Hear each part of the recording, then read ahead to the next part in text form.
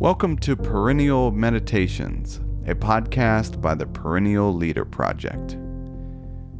Here we bring you short reflections inspired by ancient philosophy and spiritual traditions. Each episode is based on timeless principles and practices designed to help you live your highest good. For more, you can visit us at perennialleader.com. How do you see your place in the world? The late Zen master Thich Nhat Hanh suggested, when you ask the question, "Who am I?"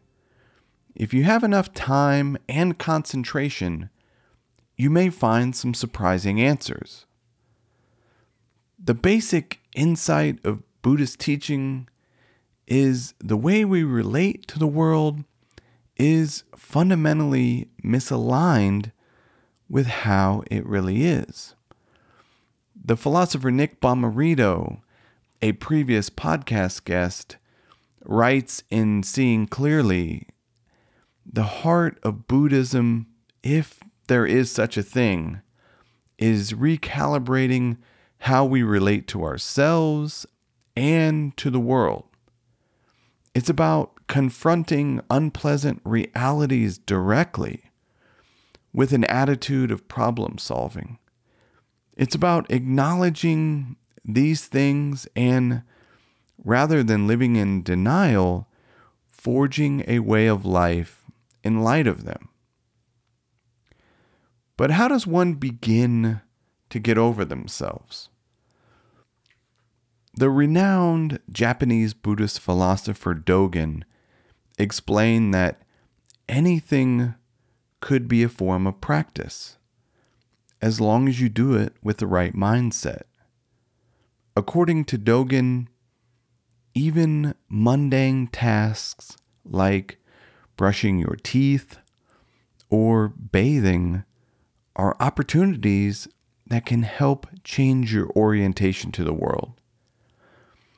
Buddhist practice is not limited to sacred domains, observes Bomarito. It's everything you do in life.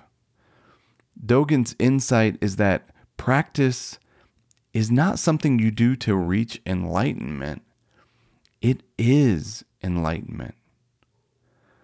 Bomarito explained, practices sometimes work the same way as philosophy. They help you see something about the world that you couldn't see before.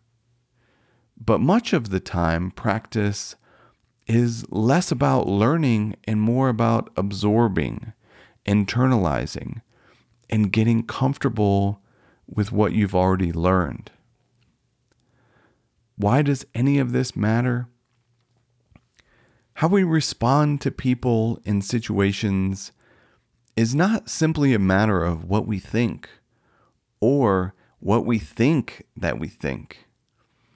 Our responses are a result of a more fundamental outlook we have on life, shaped by our deepest feelings about the world and how it works.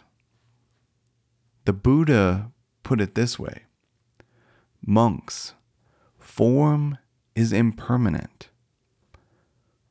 What is impermanent is suffering. What is suffering is non-self. What is non-self should be seen as it really is, with correct wisdom thus: this is not mine. This I am not. This is not myself. Strangely, understanding on a visceral level that we are composite, relational, and impermanent can help us to live fully engaged with the world. Your existence and your various roles all depend on everything else to be what they are. You do not exist prior to relationships and enter into them. You emerge out of them in a web of mutual inner dependence. Thank you for listening. I hope you found something useful.